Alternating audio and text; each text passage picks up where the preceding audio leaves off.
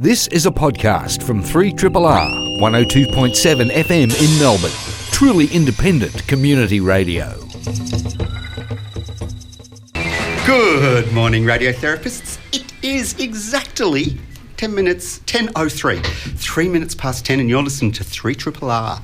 And this is Radiotherapy. Big thank you to Marinara for another excellent show. Now, I am Dr. Dolittle, and we have quite a bit to discuss this morning. Today, in the studio, we are joined by two guests. First up, you'll hear from Stephen Skov. Stephen is a music therapist and a musician who works with people suffering cancer. He's going to tell us about his profession and the various ways he uses music to help people. Also in the studio this morning is Katherine Lorenz. Katherine is get this, long title, so take a big breath. Katherine is the Executive Director of Corporate Services and Governance and Chief Lawyer at Monash Health. Pretty impressive. Katherine is here to celebrate Law Week. You all thought I was going to say the Royal Wedding. Law Week. It was Law Week this week. And with that in mind, she's going to discuss a very controversial case, that of Dr. Bawa Garba in the UK. Dr. Bawa Garba is a doctor who was charged with manslaughter and banned from practicing medicine for life after she helped care for a 6-year-old boy who subsequently died. The catch was that the child's death was found to be due to multiple factors and multiple clinicians. So why did all the blame fall on just a few of the clinicians involved? In terms of panellists, essentially we've been deserted. Both Dr. Capri and Dr. Trainerwield have pulled sickies, and they've basically left just myself and trusty Panel Beater to do the tasks. But we are going to do our very best in their absence. But before we do anything, let's begin with the news. Doctor, give me the news. I got a bad case of loving you. No pills gonna cure my ill. I got a bad case of loving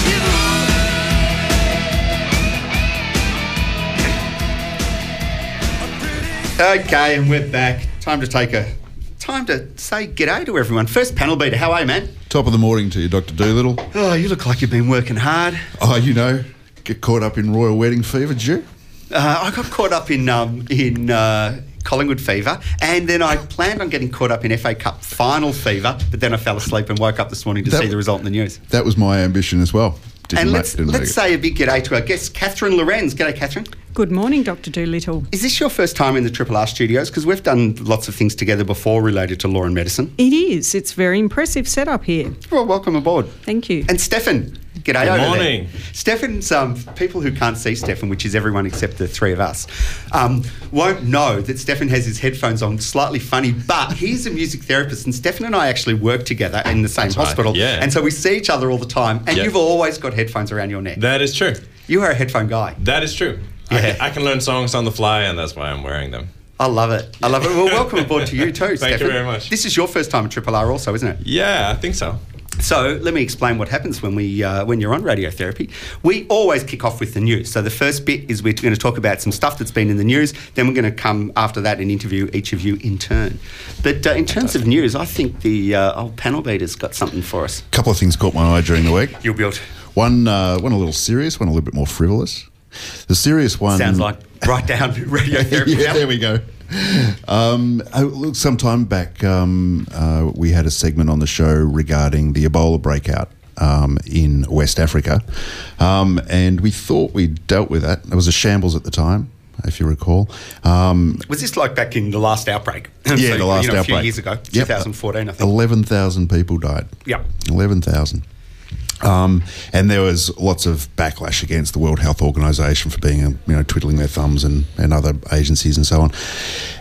But anyway, the upshot was that we thought we got rid of it, and it appears that may not be the case. So there have been 17 new cases just recently in the Congo, and 3 more just last week, and 1 more death. And it's only you're about 50, 60 kilometres, if I've got this right, outside of Kinshasa in DRC, Congo. So the World Health Organization, partially, perhaps a lot, because of the previous backlash, is now being super cautious and have issued some warnings. They haven't yet got to a global health warning, but it's on the horizon potentially. They've upgraded the warning from whatever it was. Yeah. I mean, because a case hit the city with 1 million people yesterday. Oh, yesterday. So I was picking this up from Friday. So if it's happening that fast. In the last 24 hours, it's been upgraded because whatever the big nearby city is, it has 1.2 million people. I'm sorry, I don't know the name of it. Has had, I think now, either 1, 2 or 3 confirmed cases. Yeah, right. And so now, now full steam ahead, everything's happening, and they're going full on. And in fact, the other amazing thing about it is that they're using on a widespread scale the vaccine for the first time. That's right. They've got this new vaccine, this whiz-bang vaccine that they think will do the trick, but there are already reports of, because of where they're needing to do the treatments, issues with refrigeration. Yep. So we'll see how that unfolds. I think it's really fascinating. These things are amazing. I mean, Ebola strike. Even the last one, which, as you say, was a shambles and caused lots of fuss around the world. 11,000 people in the overall scheme of things. I would have thought it's not a bad outcome, given some of their cities have millions of people and their health services are pretty poor. Yeah. And because essentially Ebola is a virus that causes all sorts of nasty things, including internal and external bleeding, and there's no real treatment for it. So most of the treatment for Ebola is essentially support, fluids, and isolation. Finding all the people who are exposed, putting them in isolation, protecting the healthcare workers with all sorts of fancy gear so that they, don't get exposed to the virus. Yep. And then waiting for it to pass. And it's got quite a high death rate as a virus. I think somewhere between, it depends on the outbreak. Really high. Between about 30 and 90% of people die from something like that, yeah. And so this virus is big news. They've never had a virus. So all the treatment in the past is isolate the people, is find out quickly who's got it, isolate them, and try and prevent the spread. And this time they're going to, fly in there with this virus that's only been tested in small levels so far. Like, it's had all its human testing and it's been used once in a tiny outbreak somewhere or other in an African country. Yeah. And so this is its first time. They're flying like 7,000 to 8,000 lots of it in, and they're using it to try and they're calling it sort of ring vaccination, I think. And what they mean is they find the people who have had it, and then they find everyone they know and have spoken to in the last couple of weeks and vaccinate all of them. And then once they've done all that, then they get all the people who they've vaccinated and try and put a ring around them. So who did you speak to? And the idea is to try and get this vaccine into them, even after they've been exposed, potentially, and try and treat it that way. It's pretty interesting stuff. Good stuff. Do you think they're doing a good job? You're our World Health expert. I always ask you this. Dr. Panel Beater, this is his area. Global health. I guess we've got to be optimistic this time round, given the swift reaction. We often have this argument, and I think it's going to come up later when we talk, Katherine, about Dr. Bawa Garba. What's getting the response proportional to the event? Don't do enough, you get abused from here on in. Do too much, everyone says you're overreacted. And, of course, every treatment has side effects. Yeah. So do too much, no matter what the intervention is, and it has consequences. Yeah. It's going to be fascinating. We'll see how it goes. Fingers crossed. So what's your lighthearted one? The frivolous one? Well, not so frivolous. I don't know about you guys, but when I'm lying awake trying to get to sleep, I know what's usually the cause, and it's wondering why we haven't solved the answer to the question, what causes knuckles to crack and pop? And apparently this had been resolved, no? Well, I thought so too. So I then looked into it, and there was, because it came up on the radar during the week. Apparently, people have been looking at this question for about 60 years. Can you believe it? Really? Yeah. So with the first little attempts at it, and people say medical science is frivolous and wasteful at times. But the initial thoughts were some kind of vibration or some kind of fibrous snap. Was the main reason. Then that was the early thinking, and then there was the opportunity to put knuckles and getting them cracked under MRI, and so that started to reveal this idea of the bubble in the joints, and that when the bubble popped, that's the sound we hear when we crack. So a bubble of fluid, obviously. Yeah, not a bubble air. of fluid, right? Yeah. And that sounded pretty good. And then, but this latest report is on the back of a piece of research that says that the bubbles only partially pop, and that explains why you can actually crack your knuckles pretty quickly afterwards. Otherwise, it would be, do it once and you're done. Yep. But it also almost certainly confirms that you don't get arthritis from cracking knuckles, which was the big was a thing on a lot of people's minds. Will they get arthritis? And I've been a knuckle cracker in the past, so I'm glad to have that resolved. But, sorry, go on. But to the extent that this is not frivolous, the researchers have claimed that the real benefit here is it tells us what we should be looking for when we want to know how good joints work. And so if everything's in working order, you should actually be able to crack and pop and do your thing. But you don't need to, of course. Don't need to. I've never bothered doing There's it. no benefit from it. Masseurs often do it. Thai ones always do it. They go and insist on. I don't like it actually. I always. When you're getting a massage, you're always too chilled out to argue. So I never quite say, no, don't crack my knuckles. I like to just go along and be a good, compliant patient. But it annoys me. I can remember seeing a kid in about year 10 do it, and I thought, that's pretty cool. I'm going to try. So I just walked around lunchtime just trying to crack my knuckles. And then it just became a thing. And it's actually taken me. I've had to be really conscious not to do it. So you done it your whole life? Well, since about halfway through year 10. Because there was about a decade ago now, a guy got an Ig Nobel Prize. They're the awards for how did they put it there, for studying things that are basically amusing but then make you think. Yep. And they're often for, quite silly, sort of frivolous stuff. And he got an Ig Nobel Prize because for 50 years or 30 years, he cracked the knuckles on one hand, maybe whatever, just the left hand, and cracked them. And he was a doctor, and he did it and purposely didn't crack them on the other. And he did it multiple times a day. He's obviously slightly on the obsessive-compulsive spectrum. He did it for, I think it was either 30 or 50 years. Can't remember. You can look it up. Put in the knuckle experiment. It comes up all over the internet. And then wrote a report that I think got published in a big medical journal as a letter. I think it might have even been the Lancet. And he did, full investigations of both knuckles in both hands with X-rays and everything else to see whether they had any different levels of arthritis. And he had none. There no arthritis in either hand. And so that was sort of like, that you can crack your knuckles all you like. The one side effect I think I have found, it was great to hear there's no arthritis, but I play a bit of guitar, and when I might do a couple of mini bar chords, when you use just like the top joint of your fourth finger, it's getting very weak, and I think that's got something to do with it. I reckon we're going to call that imagination. Placebo. Because placebo. No. Whatever. Anyway, you're listening to is that it for our news? Yeah. Beauty. That's it for me. Now let me tell you about Stephen. Stephen is a Denmark-born singer-songwriter-producer who recently moved to Melbourne. He's completed a 5-year master's degree in music therapy. I'm going to pronounce this wrong. At Aalborg University in Denmark. Aalborg.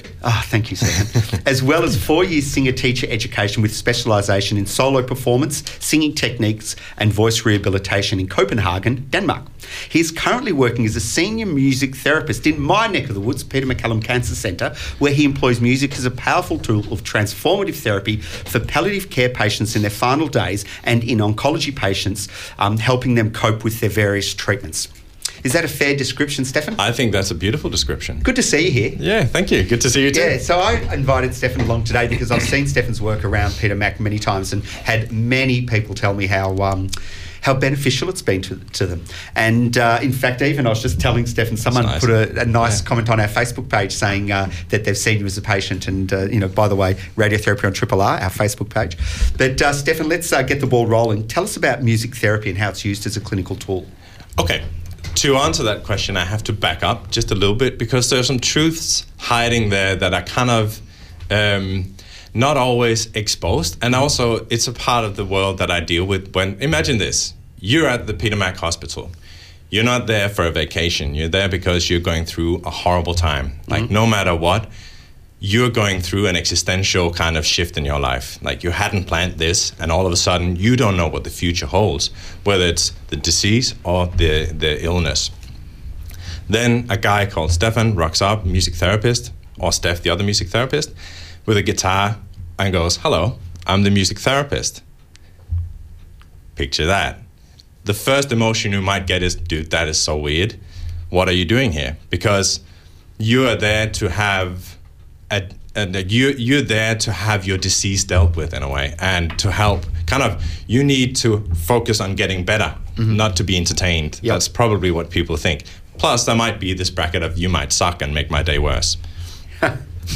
So I think let's face it, to a lot of the things that happen in hospital, that's true. It's not that they're bad, it's that they do make, Yeah, absolutely. A lot of the things that happen to you suck. But here is what I like, because I contemplate a lot about this, and I think what I've reached a conclusion on is kind of like, it's so simple, but it's like mind-blowing, because music is ubiquitous.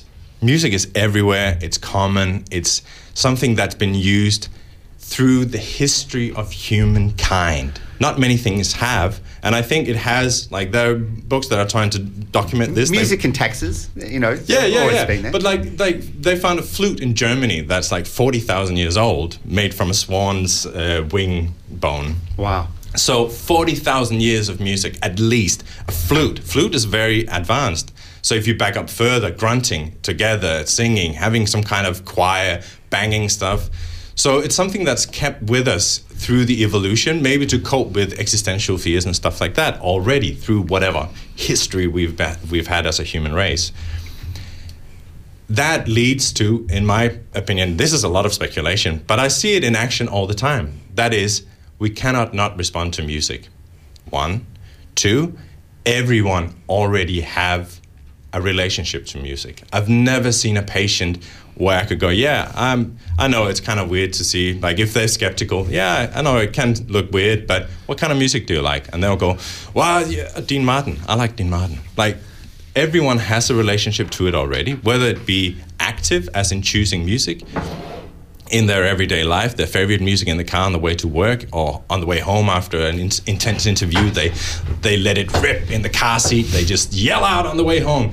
Like, people do that without thinking about the therapeutic value of it.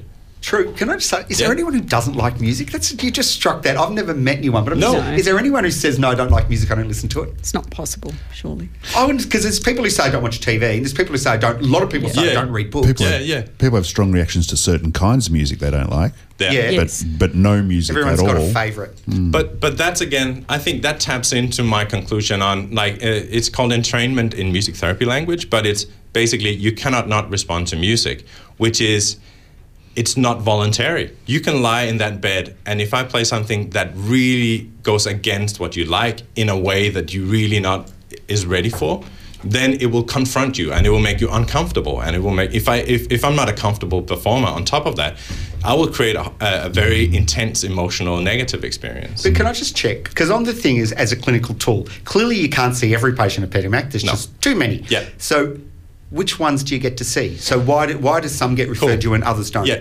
sorry, I never really got back to answering the question of why music as a tool at the hospital. But what we look for, we have some indicators. So if someone is, I'll back up one sec. Like, the hospital is set up to deal with, as I see it, the physical side of things mostly. Yeah. Right? Primary goal is to fix the cancer. That's right. But very little structure is really set up around the patient that comes in with that disease and the existential fears that they experience, to the extent where we can actually reach in and support them in that. I'd love to see studies and do studies that investigates the link between how they experience, like, their quality of life is, and how the medicine works on them, like painkillers and stuff like that. But now I'm just going on a rant here.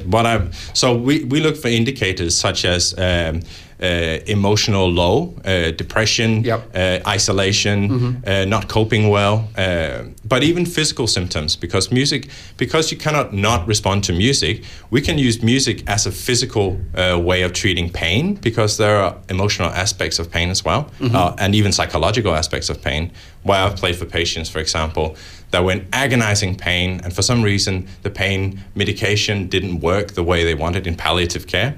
And because they'd already had a good, strong relationship to music, I could sit down at their bedside and play the music the way that they wanted it, and then they would be falling asleep within 2 or 3 songs. Can you give me an example of a patient that you have or have treated previously and how that therapeutic relationship has worked?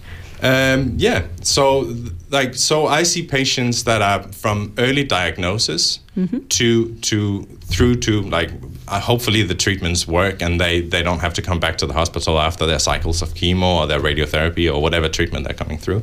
But sometimes I follow them through palliation as well and play for them as they're dying and the families around. Do you teach them to play?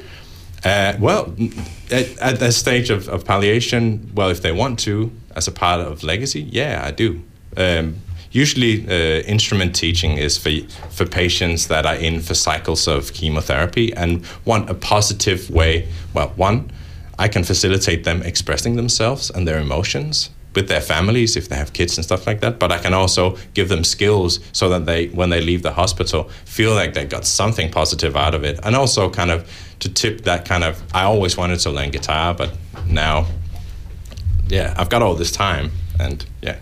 And does that answer the question? I feel like I'm just rambling all over the place.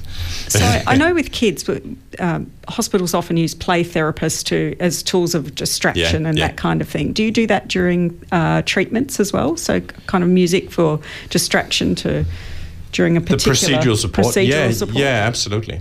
So that is a part of the service that we provide with the children who are coming in for radiotherapy from Children's and from other hospitals. They will come in, and then the other music therapist, Steph, who's working at the hospital, she will be helping setting up the minds and the framework of the whole experience with music.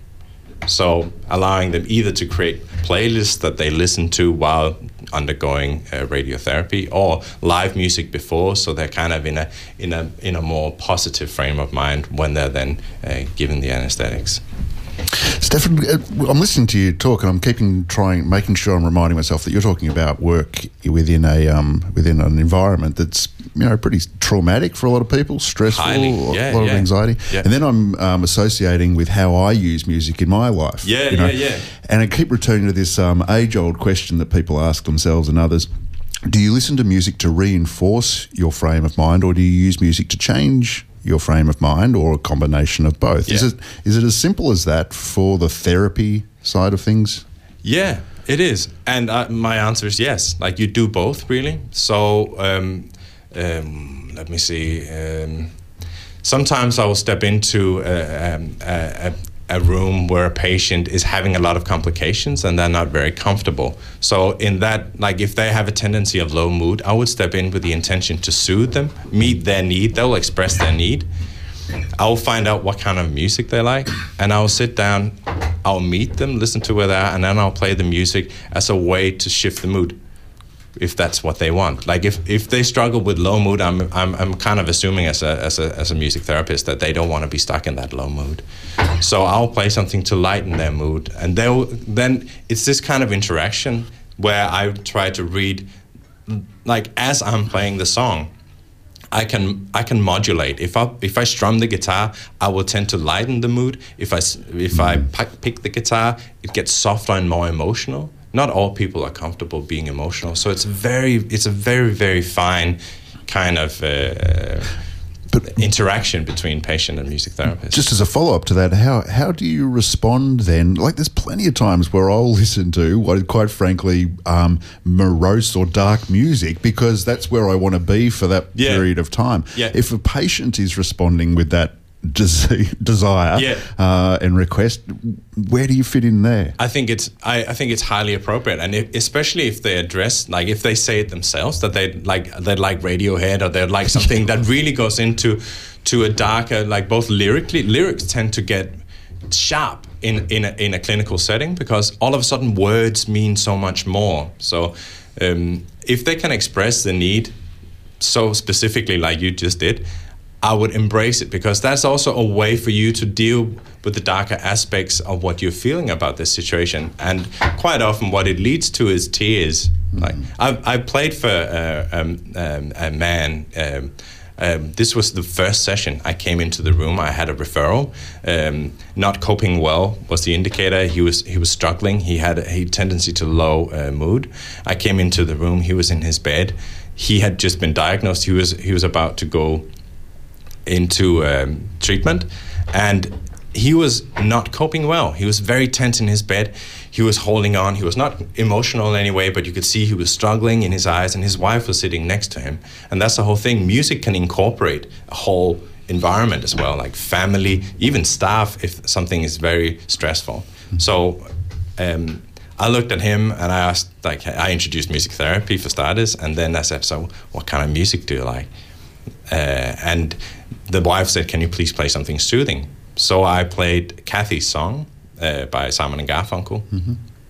And the first thing that happened was that he let go of his hands, and then all of a sudden he burst out crying deeply, like really deeply. And I kept playing the song to reinforce and kind of allow that to happen, and checking out with him and the wife if they were comfortable with this kind of continuing like this. And the wife signaled to me, please keep going, as she climbed into bed and kind of held around him and just really let him cry in her arms. And I kept playing. That's so emotional. When you first came to Peter Mac, I remember I introduced you to the team. Yeah. And there was about 20 people sitting around. And most people, when you introduce them to the team, we've got a new person working here, their name's such and such. They say, oh, hi, I'm so nice to meet you all. Instead, Stephen pulled out his guitar and played a song for us all. Now, I didn't know where to look. Because, just to remind, when you talked about the transformative nature and gave that example, just in that, it was initially awkward, and then it was really warm, and it transformed the room, and everyone immediately knew what you did, and it was a real picture tells 1,000 words. Anyway, I just want to remind everyone, you listen to Radiotherapy. We've got Panel Beater, myself, Dr. Dolittle, our two guests, Katherine Lorenz, lawyer from Monash, who we're going to talk to next, and we're currently speaking with Stephen Skov, music therapist at Peter Mac. How can people in everyday life use music to help with their coping, with their, the dealing with the world around us?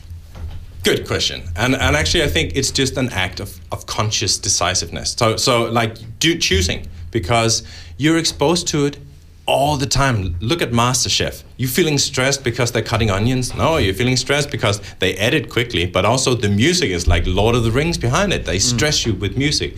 At Coles, they use music to keep you or to make you go. At discos, they make you dance, or they shut it down because now they put on this slow song that everyone just go, let's go home.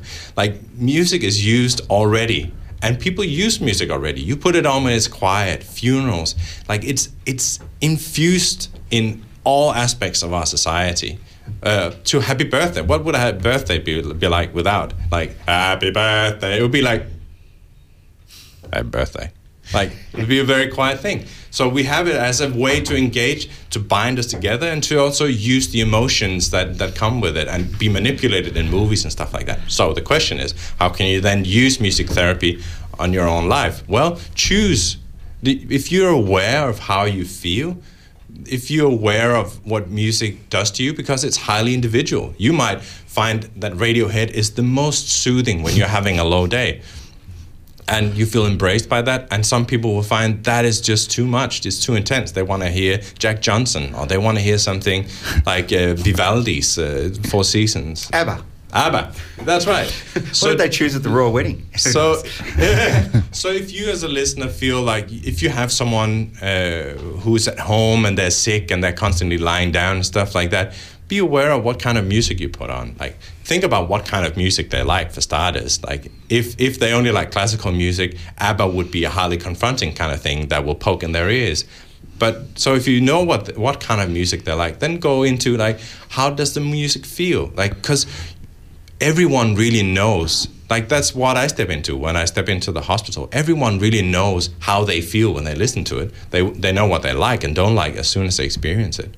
What about music you don't like, Stefan? How hard is it to go to work sometimes and talk to patients who might want you to be involved in music choices that you really find confronting? Does that ever happen to you? Do you like all music? No, never, ever. Because I think when I started out, I was kind of humbled by the power of songs. Like, I kind of joked around with, like, opera. Someone said opera, and I would always be like, oh, so like joking.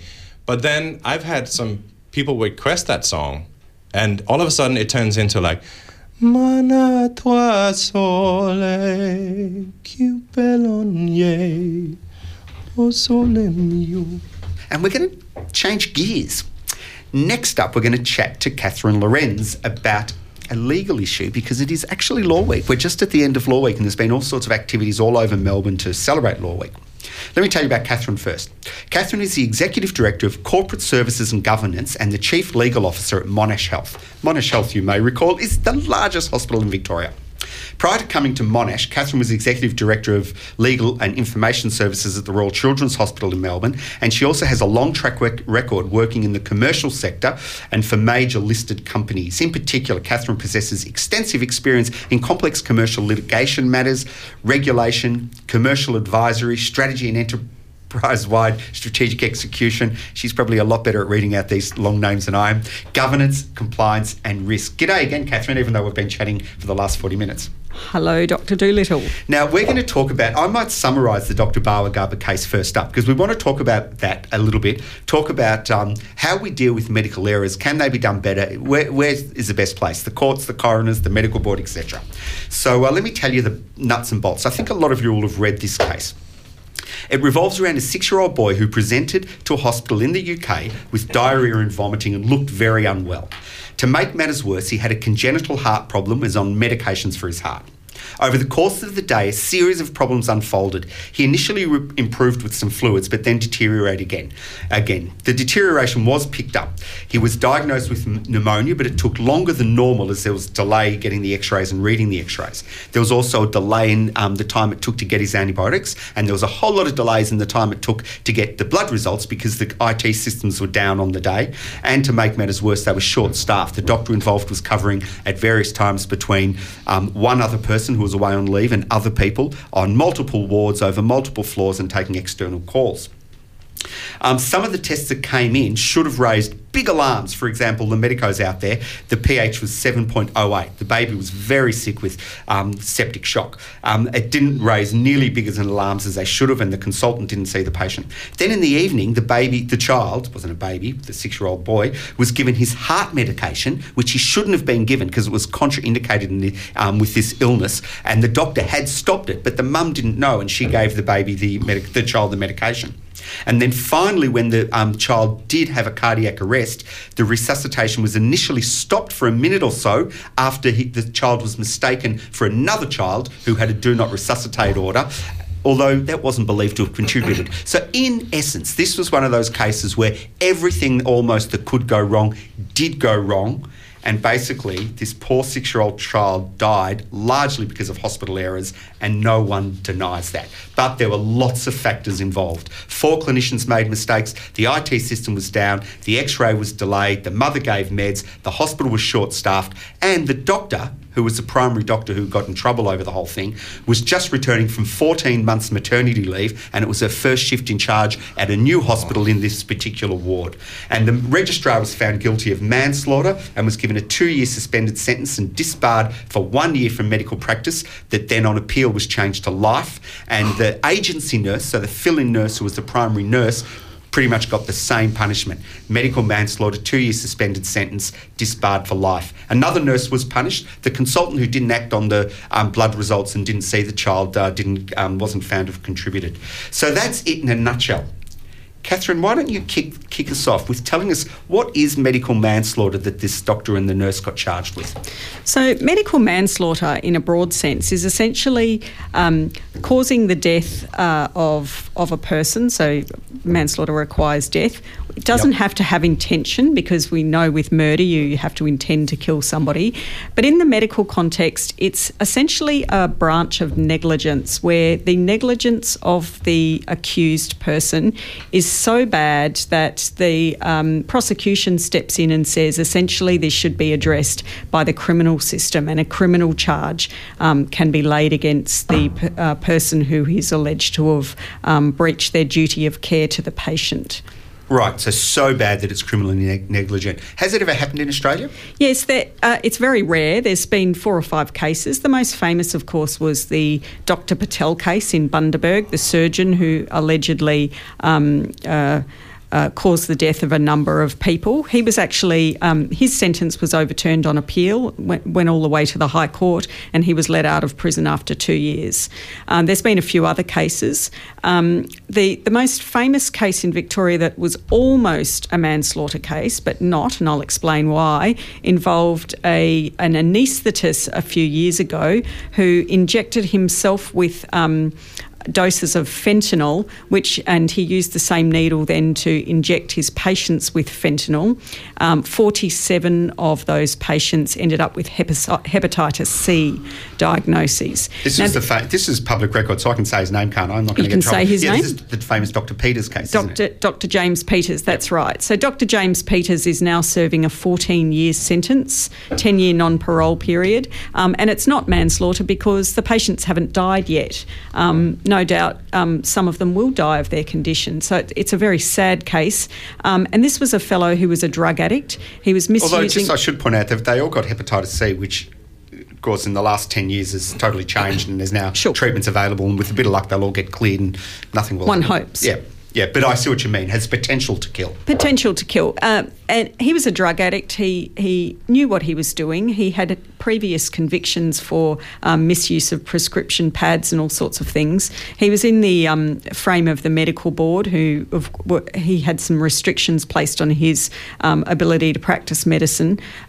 So he was a disaster waiting to happen, essentially. So that's kind of gives you an illustration of how serious it needs to be in Victoria before the prosecution will look at doctors who inevitably make mistakes.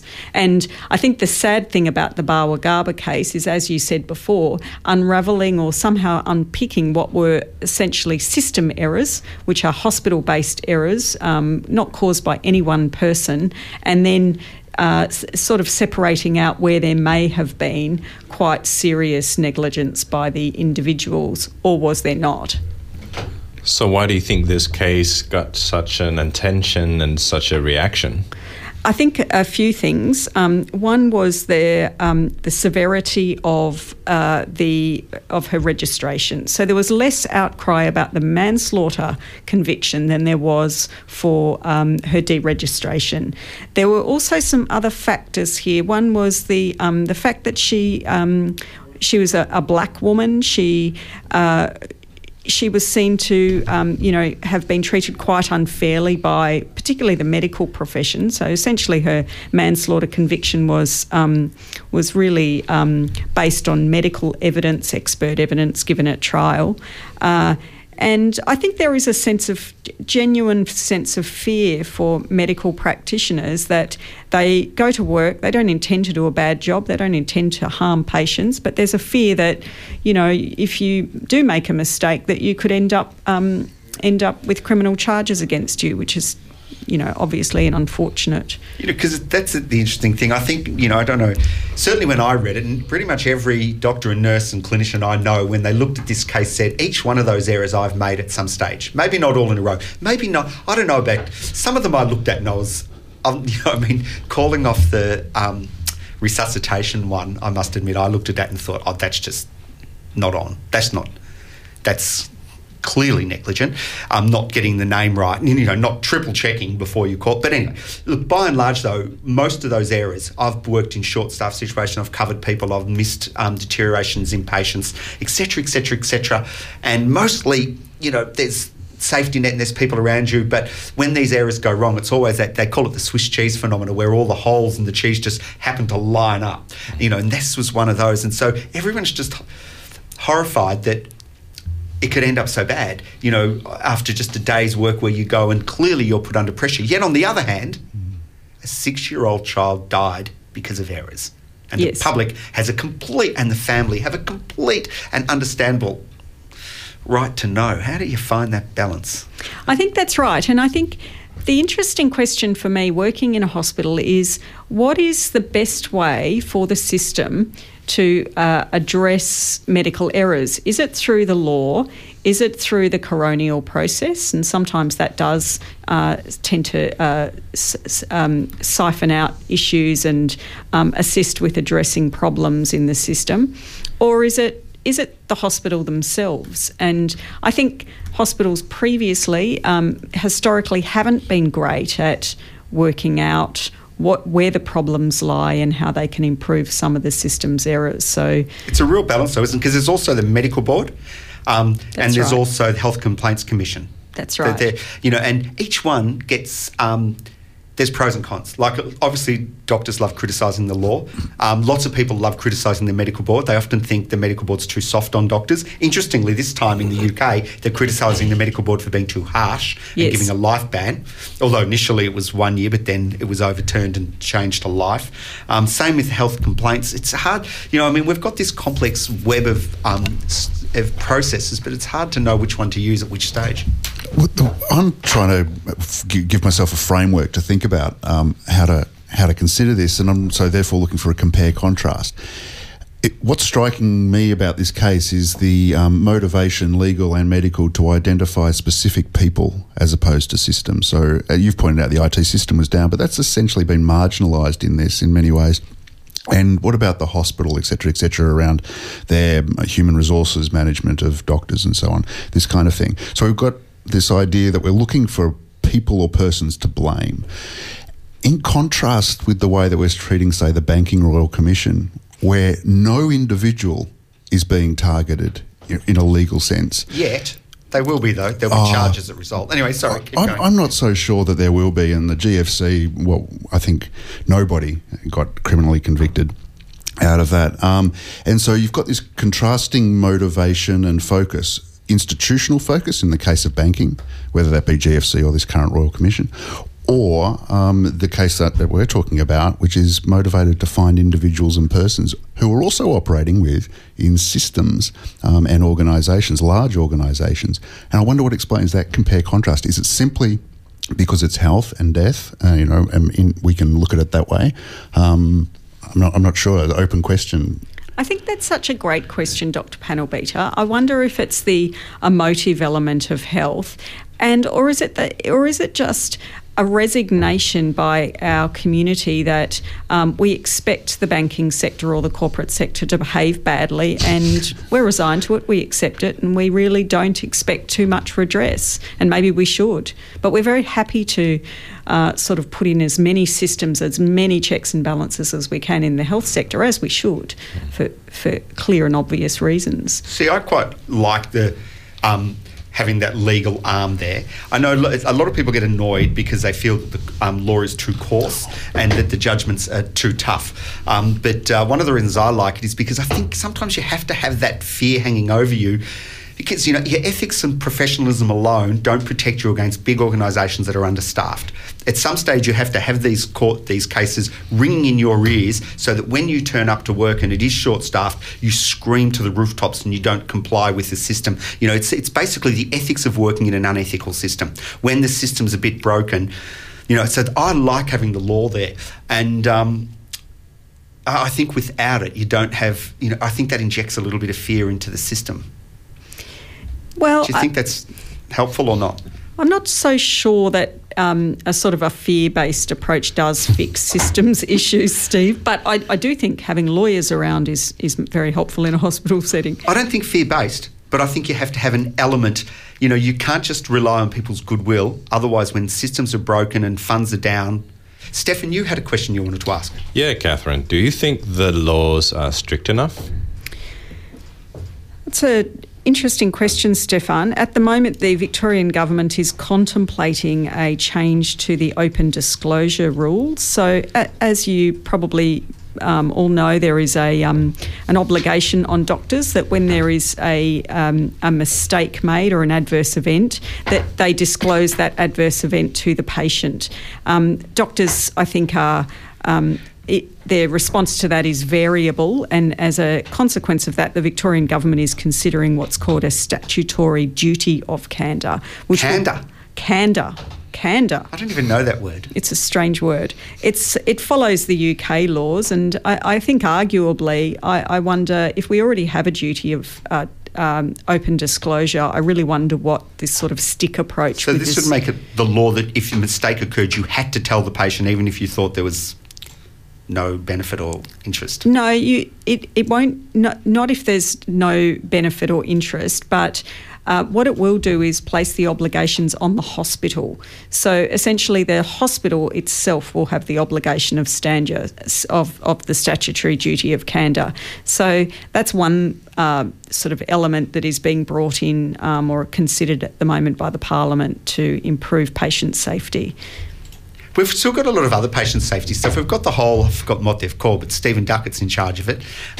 Safer Care Victoria. Right, so, and they're a new group as well, aren't they? They've only been around a couple of years. Yes, and that's essentially to bring together the patient safety initiatives in the state. I still think my personal view is that patient safety is best handled by the clinicians themselves, and a commitment by the hospitals to standardise patient safety, including morbidity and mortality reviews, which at the moment seem somewhat disparate around the state. And this comes out in coroners' findings often. The thing that cheers me up, though, is that there is so much effort going into it all. I mean, a lot of these cases in the last decade or two, compared to when I started my career, and, you know, often something would happen and it'd be an investigation and you wouldn't hear anything more. Whereas now, you know, it's a hospital-wide level, at the unit level, there's laws addressing it, there's whole bodies like the Safer Care Victoria, you've got the Health Complaints Commission that's also only about 5 or so years old, the Medical Board that's been there forever. Hey, we're going to wind this segment up, though, because it is time for us to say our thank yous and pass over to the geniuses at Einstein and Go-Go. Thank you to Stephen Skov from Peter Mac coming in and talking about music therapy for us. That was fantastic. Thank you for having me on. And thank you, Katherine Lorenz from Monash Health, Senior Counsel there, telling us all about that case and celebrating Law Week with us. Thank you, Steve. And Panel Beater for coming in. I'm Dr. Dolittle. You've been listening to Radiotherapy on Triple R. That's also the name of our Facebook page. This has been a podcast from 3RRR 102.7 FM in Melbourne. Truly independent community radio. Want to hear more? Check out our website at rrr.org.au.